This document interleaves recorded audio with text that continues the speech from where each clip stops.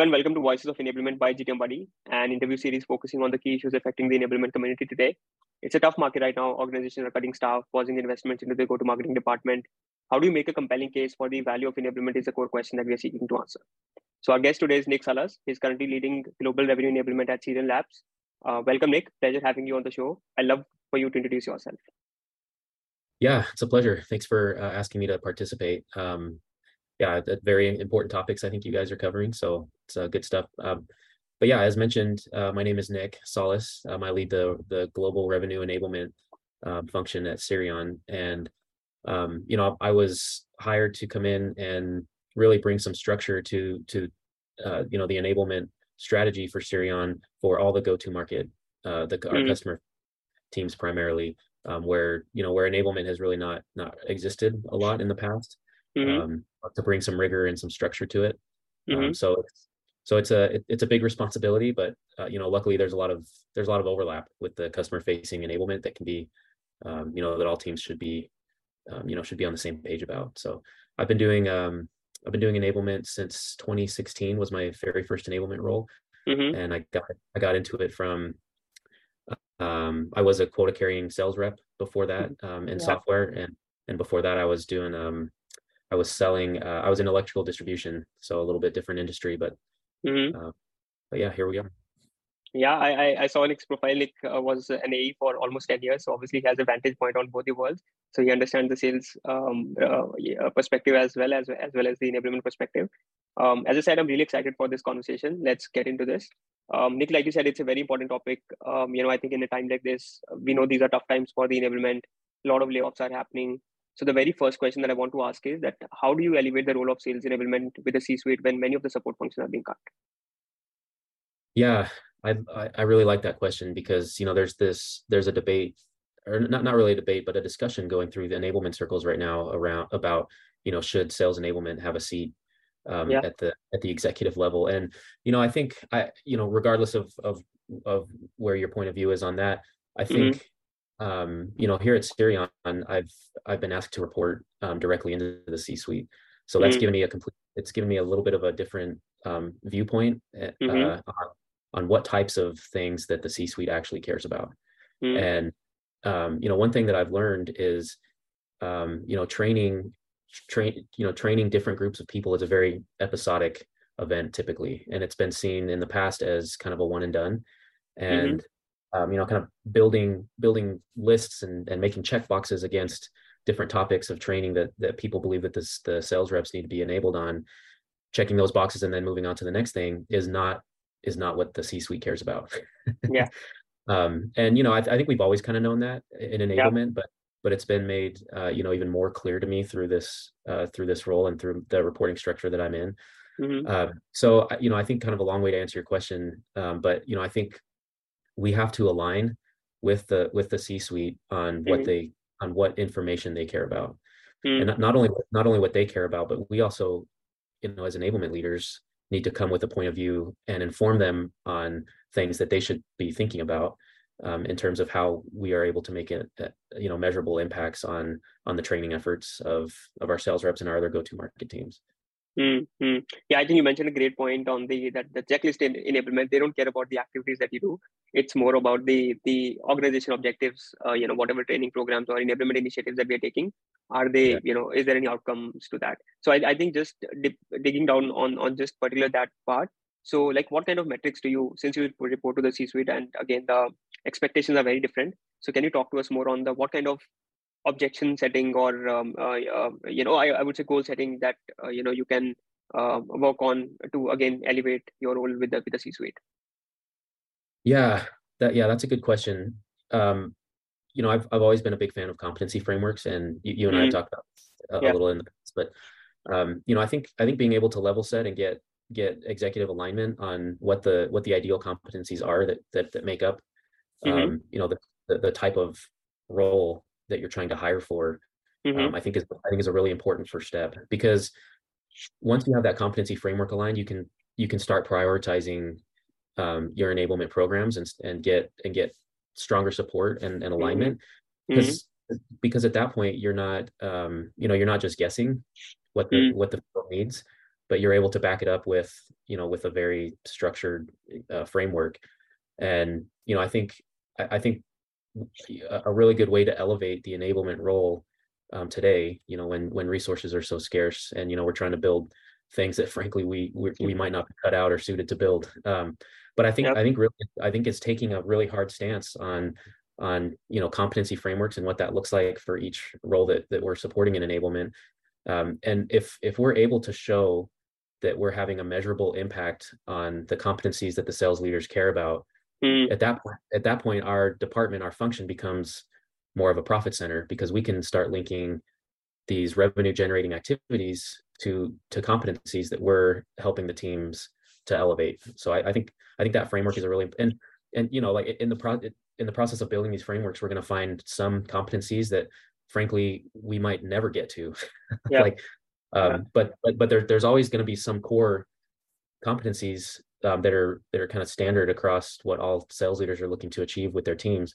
That I think on a quarter to quarter basis we should be focusing on to help elevate our role. And I think that is where enablement really comes across as a strategic partner, because rather than running blind initiatives, you are analyzing, okay, what are the competencies that salespeople lack on, and can we drive those behavioral changes? And once those initiatives that you roll out, and that is where you are able to show the impact, they understand the value of enablement. Yeah, exactly. I mean, it's really, and this, and all enablement leaders I'm sure will empathize. It's really, really hard to turn in a sheet of paper at the end of the quarter that has a grade for enablement. Like how did we do, and how can we prove that what we did, making those types of measurable impacts? So I think it's on us, and I think we really need to get creative and create dashboards and data points, and keep making tweaks to really understand what's going to be helpful and impactful for not only the C-suite that I report up into, but for whatever leadership function is aligned to support from an executive level the enablement role. What are those measurable data points and impacts, the lagging and leading indicators that we can start reporting on.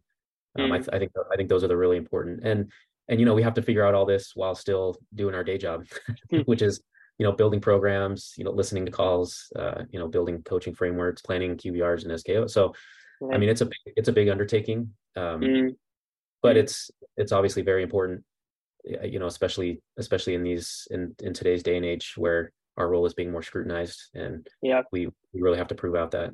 I think there's a lot enablement teams do, again, right, in a time like this where selling is tough. I think now more than ever enablement is required. My CEO always says that I think they're not getting the due because of a lot of scrutiny that is happening around. That is why one of the reasons that we wanted to have this conversation, that can we help, or what can we talk about to help measure the role and elevate the role. It's a good topic, and I think one thing that's important for us too is understanding, and this was one of the points that you had mentioned in our previous conversation, which is around how do we balance the time that we're spending, or that we're asking the reps to spend on getting enabled versus against the time that they're being asked to actually do revenue generating activities. Because just like our role in enablement, the sales reps themselves are being heavily scrutinized on their performance. So which makes it even more important for us to communicate the value of these programs, and prove to the sales reps, prove to these teams that these activities are worth their time, that they're going to help move the needle, that they're going to have measurable outcomes, because otherwise we're just seen as an extension of the training department, and we have to differentiate ourselves. And I think that is where this is the second question. Until they clearly know what this will bring, the change that will bring, they will just think of it as a chore to do, or just any other training program. And one thing that I've heard from all the enablement leaders, that you can only do so much. There's a lot of dependency on the frontline sales managers to drive the adoption of those initiatives. If that is not happening, the outcome will not come. So can you talk to us more on what kind of goal setting that you do with the frontline sales managers, so that the end users, they take this training or the enablement initiative seriously, so that you get the outcome that you want to get by rolling out all these programs? Yeah, that's a great question. I think one of the most important things is involving the frontline sales manager in the content, in the actual training content. So, instead of making assumptions or Mm, building content that may not that in against areas where the sales reps might not need content, mm-hmm, is that's not a good approach.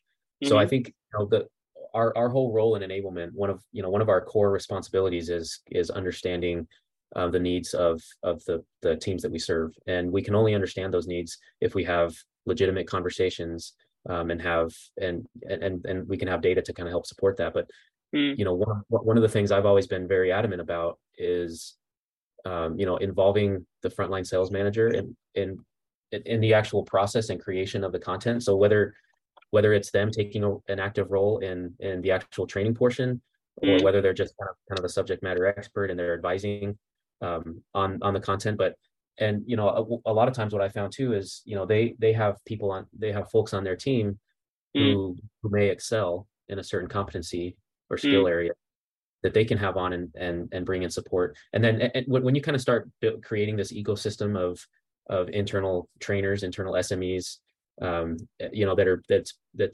you're kind of having the frontline manager act as an advisor, yeah, as kind of a training committee, if you will. mm, um, then it becomes more of their voice and less of enablement's voice, mm. and the buy-in and adoption tends to go up a little bit. Yeah, yeah. And again, right, they can, because they connect with the sales team day in and day out, so the reinforcement can happen. And you mentioned a great point about some of the sellers being maybe great at one or two competencies. So how do you lean on them, right? Can you talk to us more on some of the reps that excel at particular competency? How do you rely on them to roll out your initiatives? Yeah, so I think it's important to create to create a culture of Mm, openness, mm, and of crowdsourcing and kind of brain sharing knowledge. And mm, I think one of the challenges that we're faced with in enablement, especially those of us who are enabling global teams, mm, is that the team over in Asia Pacific might be excelling, and the things that they're doing mm, are really helping them to excel. And the North mm, America team, for example, has absolutely no idea what they're doing to be so successful. yeah. And so I think creating that culture of bringing the teams together and making everybody kind of feel like one united sales team is a Mm, really important. So in almost every training, in almost every enablement program mm, that I run, I try to bring on a sales rep who has had success in that area and can speak to their peers, because mm, that always lends a lot more credibility than yeah. the enablement person talking, because it could be viewed as theoretical, or well, in this hypothetical situation that this enablement person is conjuring up. But if you can take actual sales scenarios, Yeah. and then you can apply it to the rep who actually moved through that sales process, and talk through Mm. the competency, it has a lot more impact. Yeah, yeah, and I think salespeople do love the recognition and the limelight, and can we lean on them? I have seen this, enablement teams reaching out, hey, that this is the deal that you closed. Can you talk to the peers that how did this particular competency help it, and then it automatically drives those initiatives. Yeah, So yeah, 100%. Yeah. yeah, great. So the other question, Nick, I have is again in a lot of especially in India that I talk to, enablement is not as mature as probably in the West. They still think of enablement as just the onboarding or training, but we all know that is not enough. So Mhm. and I think in a time like this when you're not hiring a lot of reps, so what kind of enablement initiatives can you provide to the tenured reps? Yeah, I really like that question, because um, we're not focusing a lot of our time on keeping the onboarding program up Mm, to date. yeah. That's always, for an enablement leader, that's like always in the back of our minds, is our onboarding up to date. But like you said, right now is not, at least for me, for us here, it's not as huge of a priority as it has been in the past. And Mm, so, I think, for the tenured reps, a lot of what they want to be enabled on is process, mm, because there's always skills that they can work on, that they can enhance. mm, But a lot of times it's how can you, as an enablement leader, how can I help these tenured reps get their deals done faster? mm, Because a lot of them have the kind of baseline competencies to drive mm, sales, to drive the sales conversations, and the demos and discovery and the competition and objection and all that. mm, um, but from my experience, it's become more of like, help me remove these roadblocks. by building processes and bringing teams together so that there's alignment on what the rules of engagement are, so that I can get this deal done and through the door. So a lot of it just becomes, breaking down internal barriers and red tape, by building processes, enabling all the teams on what those processes are and what they should be. And the tenured reps will love you for it. Yeah. No, I think because once they're 3-4 years in the system, obviously there's always scope to learn, but I think the process side, if we can make it smoother for them, because I think once a team grows, we know there is a lot of, with the deal desk, with the contract signing team, and then the solution consulting team, CS team, there goes a lot. And sometimes you wish that, okay, we are also selling internally. You are trying to get all this stuff, done just to, get this contract easier. So I think if we can make that process simpler, like you said, they love you for that. Yeah, totally. And that's not to discredit the other, like we need to be enabling them on product and, any changes to our messaging and our ICP and, those are all very important skills too. So I don't want to discredit those, but they typically can be enabled on those areas quicker because of their tenure. So it becomes more about, what we talked about, which is removing any friction from the sales process. Yeah. Got it. Nick, one other question that I think, again, I speak to, everybody speak about this, that the forgetting curve, right? You train them and then you forget people forget the information. Every enablement person wants to work on the reinforcement of the knowledge to drive the knowledge retention, because if that is not happening, the outcomes will not happen. So can you talk to us more on some of the reinforcement initiatives that you do? How do you ensure that that it could be through the frontline sales manager, it could be through the tools that you use. So can you talk to us about the reinforcement process? Yeah. I love talking about reinforcement because I don't think it's done enough. At least for me, it's not. I don't do it enough as much as I should. But what I think a really important strategy to include in any enablement program is coaching, and the coaching. We in enablement, we can train on content, we can deliver exceptional programs. But if we go back to the kind of the 3 pillars of knowledge, skills, and behavior. It's really the behavior where we can understand whether or not that knowledge is being retained and executed in the field, and really, those frontline managers are the closest to these reps. And if we can build kind of this culture of, like listening and engaging with in-field activities, then we can understand in enablement how the content and programs are being applied. And then, for me, that really helps build the reinforcement strategy, which is, if we did something initially and it didn't stick, or it did stick, what went right? What can we double down on? Or what went wrong, and what do we need to kind of reinforce? But, there's this whole concept of spaced reinforcement, which is, delivering small chunks of knowledge over spaced extended periods of time. I think that's really effective. But, the way I think about it is more along the lines of, well, how can I just listen to what they're doing and see and kind of dissect their process and look to see if the message is being delivered accurately, if the objections are being handled, if the competition is being framed in the correct, all the things that we do, right? That's kind of the approach I like to take. Yeah.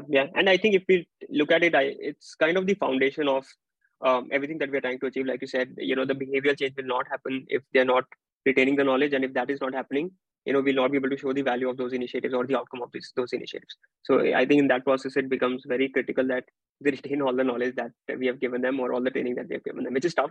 But again, can we do more of those reinforcement programs? Yeah, and again, I'll bring this up again, which is partnering with the frontline manager.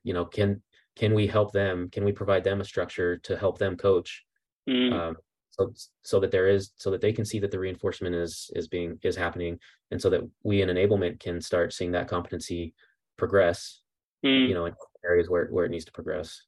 Yeah. Nick, I have to ask. A lot of people say that collaborating with frontline sales manager is not easy. It's really like selling internally. That why we want your reps to do this, go through this training probably at this time of the quarter, because they always want to make sure that sellers are spending more time in selling.